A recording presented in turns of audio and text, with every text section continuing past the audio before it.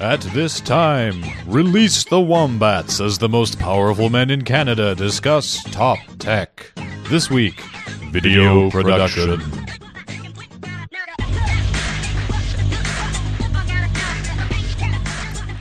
That sounds a lot better than it usually does.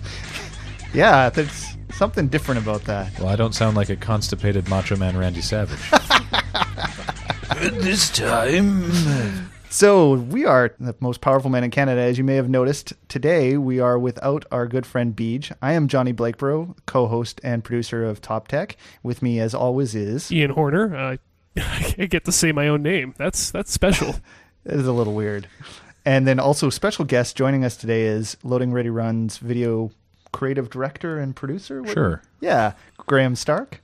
Hello. I've always felt like I was one of the most powerful men in Canada, but I've never had it provably stated, so... Now you're one of the foremost powerful men in Canada. Happy to be here. It's on record now. Thanks for joining us. I think I get a framed photo of the Queen now. Yep, we'll put it right up here in the office, right next to your certificate of... Yeah, the Youth in Action Award, which we always joked was you just put those two words together. It's the Youth in Action Award for youths that just sit there. It's like that time I actually went to an exchange to Japan and I got the Youth in Asia Award. Wow. You made that up. I actually did. Anyway. Yes. So today we're going to talk about video production, and we're going to talk about some things that you can do with video production that will take your game up to the next level. Maybe you've shot a cell phone video, maybe you've shot something on a Handycam, and you're wanting to maybe get a bit better with it. We thought of no better person to talk to us about some more advanced techniques to try and get the best out of video production. Then a man that's been doing it for, God, how many years now? Is this... Oh, geez. We're at Loading Ready Run is in its 10th year. We started in 2003. In October. So October this year will be our 10th anniversary. You've produced a bare minimum of one video every single week for at least 9 years. Yeah, a bare minimum. Now we're producing like a nigh infinite number of videos, and I'm slowly dying on the inside. So I know lots about how to make the videos go. Especially on a very tight budget and short timelines. Yeah, I mean, for years we worked out of pocket, and then, even now that we're actually making money and it's a full-time job for a couple of us, it's not like I have a boat. We're not swimming in cash. I've had a chance to actually see some of your setup there, and you've got some pretty rad equipment. I think so. Which is a industry term. Yeah. It was first coined in the 1980s. No, it's super rad. Yes, that was the transition to the high-definition rad that happened in late 90s. But I've seen some of your stuff from before, and you started out back where we all started. Mm-hmm. If you want to go like way, way back, like I was shooting stuff with Paul, who I co-founded Loading Ready Run with, on like his dad's Digital 8 Handycam back in whenever the hell that was. Actually, High 8 first. Oh, then Digital 8. Can you imagine? Digital 8? Yeah, I remember shooting on High 8 because it was such a big step up from 8. You actually had 480 full lines of resolution with that stuff. Yeah, it was hot. Yeah. When Loading Ready Run started, we were just using a camera that I'd won in a contest. It was just a Panasonic Handycam. I think it probably ran around $900 at the time. And when you consider that for that price now, you can get the Blackmagic Cinema Pocket camera that I want desperately inside me. It was pretty big at the time, but it was nothing even a year or two later. But that's what we started with, using that and onboard audio and no tripod. And Well, that's one of the things you probably learned pretty quick as you're working on this, is that better equipment can really help, but how you use the equipment is really way more important. Yeah, it's interesting that whenever someone is asking, like we're just starting out, what sort of stuff should I use, what's important? This is weird, but seriously, the most important part of shooting video is audio. And what I mean by that is you can get away with a lot in terms of video quality if it sounds good. Mm-hmm. Yes. It doesn't matter how good it looks. If it sounds bad, people don't like it. Yeah, and a lot of people will often say that something looks cheap, and it actually looks the exact same, but the real difference is the audio quality. People say something looks amateur or cheap. You bring up a really good point there. I was just thinking about why those old Buster Keaton silent films still stand up today, and it's because they don't have any sound other than the piano playing to them. Yeah. And there's nothing wrong with that, right? There's nothing wrong with the piano. But if you look at the difference between, for example, something like Cloverfield and someone's actual shaky Yes. home movie vacation stuff, is that You can hear all the dialogue in that movie amazingly, and there's a soundtrack, but you can hear what all the people are saying. You don't hear people like rubbing their finger over the microphone and someone like who's 3 feet away who sounds like they're 50 feet away just because the mic isn't pointed right at them, and you don't hear like the sound of the camera itself, which was something we struggled with a lot in the early thing because we were using an onboard camera that's connected. Lord. It's part of the camera, and you can hear the tape. The motors inside, spinning around. If it's quiet, you hear this quietly in the background, and it was really bad. Something you kids today will never have to deal with. No, because it's all digital now, which is sweet. To me, it doesn't really matter what sort of camera you get. I'm trying to think if it is even possible to not get an HD camera at this point. So I don't think you can buy not HD You may cameras. as well get an HD camera, since I think that's probably your only option. But by God, make sure that it has a mini jack input for an external microphone. The one that we use it for years, is the Rode, or Rode. Johnny and I were discussing last night. I say Rode, it's RODE. They're an Australian company. The Rode video mic, and it's like $120, and a little mic that you put on top of the camera and you just plug directly in, and it's so much better. I've got mine sitting right here. I'm banging it against the microphone. It's a fantastic piece of equipment. And if you can't afford that, Monoprice has basically a clone of the second generation of the Rode microphone, or Rode microphone, which I have yet to test it, but the reviews seem to be quite happy. But Isn't it about $50 or $60? the point is, get your audio off the camera. Yeah. If you can put it on a boom and get the camera closer to the actors, that's even better too. Actually, before we got the Rode microphone, because again, we were working out of pocket, I was going to school. We're a couple of guys in our early 20s, didn't have a lot of disposable income. So we went to Radio Shack, as it was at the time, and we got a Nex Tech lapel mic for $20. And we would mic stuff by just running a lapel mic like up our leg or like up our shirts or whatever, and trying to obscure it from shot, and just getting the mic that much closer to the actors. It made a huge difference. Like, there was a period of time where we would it's like if it was like a waist up shot, I'd clip the microphone to my fly so that it was as close as possible without being in shot. As close as possible without being in shot. It's so important to get good sound. If you can't, for some reason, have an external microphone, which you should always invest even the little amount of money to do, at the very least, if you have to use camera audio, get the camera as close to your actors as possible and zoom out. The zoom works for the lens. It doesn't work for the sound. Yeah. It's not zooming your microphone closer. So all the distance between you and the subject are going to have all that audio picked up along the road. So yeah, as Graham said, if you've got an external microphone, get it as close to the people talking as possible, and it'll make a huge difference. Yeah. Well, just get everything as close to the actors as possible. Well, unless you're doing Catering. Catering especially. Yes. Unless you're doing a very, very long shot, in which case. Yes. Then you can do what they call a wild call shot. If you need like two people at a distance that you can't really even tell, maybe you can't really see their mouths, you can just dub that. Yep. But record the sound at the location.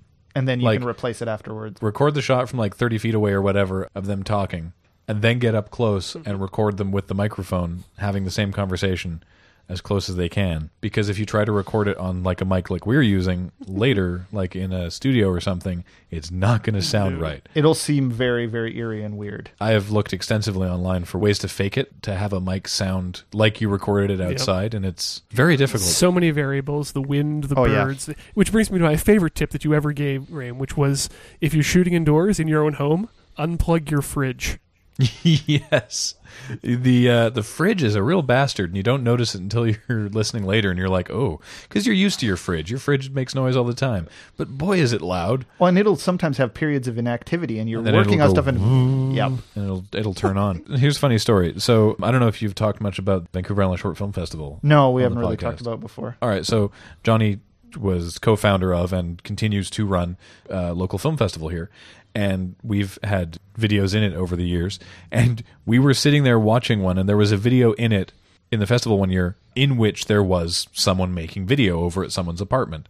And he was like, all right, got to turn the fridge off to get clean noise, and we're all like, yep, yeah, we know that. And he's like, and I'm going to put my keys in the fridge so that I remember to turn the fridge back on when I leave the house, because obviously I can't leave without my keys. And the entire row of the Loading Ready Run crew, all of us just froze and looked at each other, and we're like, why didn't we think of this? Because we have lost more meat that way. So yeah, it's really, really good idea to turn your fridge off. If you have a especially loud PC rig in the room, turn that off too. And worst case scenario, record some room tone. Just like record 10, 15, 20 seconds of everyone shutting up and not moving at all. And just record the ambient silence in the room, because the silence is not silent. But if you have to cut something out in the edit and replace it with actual silence, it's jarring. Like true lack of sound does not sound like a quiet room. It'll pull you out. And that's kind of what you were talking about with all the sound stuff, is that when you have problems with your sound, it completely breaks the spell, and people watching it will notice there's something off.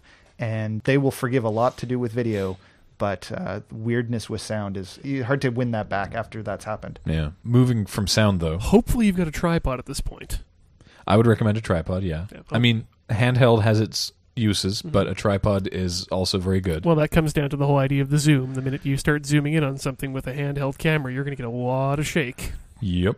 Well, and it's one of those things that you can get better at it as you go along, but you probably, as you're starting, you want to do as much as possible on a tripod. It's hard to get that technique down, and I guess that's kind of the opposite of what I just said, because you need to practice it lots in order to get it good at it, to do handheld well. But be expecting that your first few attempts are going to be really rough. You're not going to have a $15,000 rig that will stabilize your shots. I think the next step, actually, once you got your sound locked down, is lighting. And not necessarily a rig of lighting, but just paying attention to lighting. Yeah, that's a really excellent point, actually, because you don't need to have super crazy expensive lighting, or even necessarily any lighting, as long as just you're watching for it. The number one thing is just make sure that whatever you're shooting at isn't backlit. Mm-hmm. Do not shoot against a window. In fact, be like, oh, wait a minute, if you're standing between me and the window, you're practically a silhouette, and outside is really bright.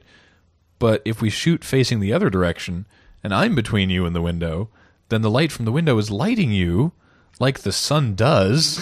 As it's meant to do. As is its wont. And suddenly you're really well lit. And just little things like that. If it's not super important that you're shooting in a given direction, just adjust where you're going to be and where your actors are standing to get better light, just to get more light on the subject, to not have their face in shadow or have them be in silhouette or have the backgrounds blown out. If you're shooting outdoors, try and find some shade so you don't get really harsh direct sunlight. Light can be really a problem where it'll wash out everything with really dark and light areas. Days that are overcast are basically the best days to shoot. When I was first shooting, I just assumed that the sunnier the day, the better, might be more light, and I would have more color, and it would be great. And then you look at your footage afterwards, and you're like, this looks like garbage. It's weird, but overcast days are your friend, and that extends to photography as well. Yeah, overcast days are way better for photography. And then, of course, there is the golden hour. Oh yes, which is it's the length of time varies, but it's generally about an hour, and it's when the sun has dipped below the horizon, or at least is dipped behind a building near you, but it hasn't fully set. And so everything is lit. Everything is lit evenly, but there's no shadows. No direct lighting, so it's... Yeah. It's like an overcast day, but with a more golden color. Mm-hmm. I want to say it was Hitchcock shot an entire movie in the golden hour. Oh, good Lord. I believe he did. You got like an hour and a half of actual shooting every day. Actually, there are iPhone apps out there that will tell you what the golden hour is in your city. I need to look that up right now. Beep, boop, boop. Another quick piece of kit that you can put in your bag is a couple of decent reflectors. Yeah. For the secret cheap technique, go to a hardware store or whatever and get a windshield reflectors, or the thing you put in your car. Yes. On a hot day, you unfold it and put it, some people do anyway, behind the windshield of their car to like prevent your protect their little leather seats, or protect your dashboard from cracking. I guess whatever. it also prevents your car from warming up too much in the summer. You can get some of those that are just a picture or whatever, but you can get some that have this sort of, there's a texture to it. It looks kind of like Ripley tin foil. Yeah, it's like a foil. Yeah, and that material is fundamentally identical to what actually gets used on real reflectors, or bounces as they're called, in actual movies and photography, except they're like $20. Yep. Right? You can get it for like $20 at like the auto store. I got one at Canadian Tire. It looks like tin foil, or like the inside of one of those portable stuffy coolers. Yeah, but it's this foil. It's this just rippled. And it just folds up into this square. Yeah, and it's really, really useful for, again, if you're shooting outside and you are shooting on a sunny day, the sun will be coming at your actor from one side, and then you have someone hold that off camera and aim it to reflect the light at the other side of their face to reduce the shadow. Mm-hmm. And it's one of those weird things that you'll be doing it and you'll hold it there and you'll be like, I don't think it's making that much of a difference. And then you take it away and you realize how much of a difference it's actually making. And it's even more so on the camera. When we're shooting and we're in a room and we have all the lights on, it seems perfectly normal. And then when we stop rolling and we turn the lights off, the room is plunged into inky blackness. You're like, how can we live with this normally? Yeah, as we realize how poorly lit the room is on a regular basis. Your eyes are very good at adapting to terrible lighting conditions. Cameras are not. Yeah, exactly. That actually goes back to our early point about sound. Your ears are really good at cutting those things out that it notices, but you record those things and play them back in a location where the ears are already trying to cut out a whole bunch of sounds in those spaces. They're going to notice every single one of those problems. Yeah. So like over the years, we've taken like the standing halogen lamps, the ones that are just like the black pole with a shop lamps with a dish on the top. You know, we've used those and just bounced them off of a white ceiling, or just take the shade off of a lamp that's out of shot just to get more light in the room. For years, we were using just some shop lamps that we bought at Canadian Tire. They were like 500-watt halogens, but they were $20 each. They were also orange, so we needed to do some color correction after the fact, but we did what we could.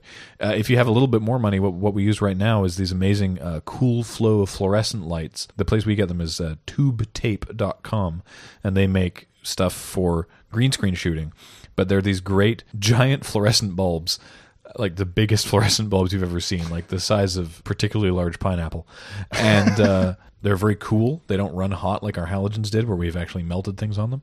So they're very cool because they're fluorescents. They're a daylight color temperature, but they produce a 300-watt equivalent off of only an 80-watt draw of power, which is really, really nice. And you can get a set of three which comes with stands and soft boxes in a bag for like $200 or $300, and worth it. I think we have like 3 sets now. You bring up another really important point and really easy point there, Graham. Someone can do to improve the look of their video. Set your white balance if you're not already. My God, I know that sounds like something that we all know about, but no, the difference between tungsten light, which is like a normal regular light bulb, or fluorescent lights like the fluorescent tube lights in office ceilings or shooting outside, is very, very different. And once again, the human body is really good at adjusting to this, and cameras are not. And the color temperature of those things is very, very different. And what I mean by the color temperature is the temperature of the color. The color looks different. With no adjustment, anything shot with tungsten or halogen light will look orange. Anything shot with fluorescent light will look blue. And anything shot outside should look normal unless you have it set to a tungsten setting, in which case it'll look blue. Yep. Or unless you have it set to a fluorescent setting, in which case it looks a little pink. And it's just really important. If your camera has like presets for daylight, for tungsten, for fluorescent, use those. If your camera has a way to auto set the white balance, what we always do is just find something white, like a piece of paper, like the back of the script, and just use that as you zoom in on it so it fills up the whole screen of the camera, and you push the button, the auto balance, you say, this is white in this situation. And adjust everything else based on the fact that this is white. Yeah, and then the camera goes, oh, and then everything will look. It's basically like a calibration. Mm-hmm. Yeah. So definitely pay attention to white balance, because otherwise you'll be like, why does everything look so orange in this scene? And then you spend tons and tons of time again trying to color correct for that. Yeah. And probably failing. Yeah, color correction's annoying. The best way to make your videos look just that little bit better, you don't necessarily need a script, but take a little time to plan your shots.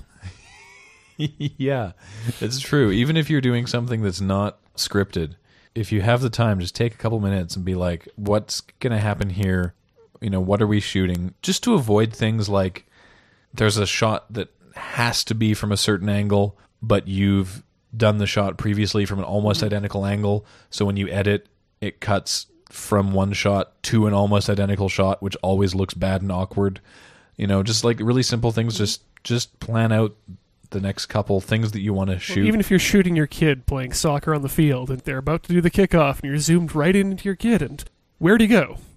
and you spend the next 3 to 12 seconds searching in full zoom. Where is this flailing thing? wildly. Yeah. Some people, when they do any kind of pre-production before they're filming, some people write out detailed scripts. Some people do like point form notes. Some people do like a storyboard with even just stickmen of saying, okay, I have this many people in the conversation and they're facing this kind of... Yeah. Mm-hmm. Yeah. And sometimes it's just a matter of blocking everything out first and just having the actors all just kind of do a quick run through rehearsal first and just know where everything is. It's like, oh, that's not going to work because this person's going to be out of shot for this. In certain aspects, you'll need less planning as you go along, as you become more comfortable and familiar with it. But at the beginning, you definitely want to spend as much time possible coming up with an idea of how you want it to look beforehand. If you're doing this kind of thing, you're probably getting a lot of people to help you out, and they're not getting paid anything. The more professional and quickly you can get things done and move on to the next thing, the more respectful it is of the people's time who are giving their time up to you to help you out, right? Mm-hmm. If you can't pay them, maybe get them some lunch. Feed them. Feed. Honestly, people are going to be a lot more forgiving of you taking a little bit extra time if they get like a sandwich. I like that as a final point. Yeah. That if you can't pay people, feed them. And that is the best way to have good video production is feed the people that help you. It sounds like a joke, but it's not bad advice. That's why Russia failed. And on that bombshell, we have been the most powerful men in Canada. My name is Ian Horner. My name is Johnny Blakeborough. My name is Graham Stark. It's been a pleasure to be here. Thanks for joining us. See you next time. The Most Powerful Men in Canada would love to hear from you. Please contact us by visiting our website at toptech.tiltyhouse.com if you have any comments or if there are any subjects you'd like us to cover in a future show.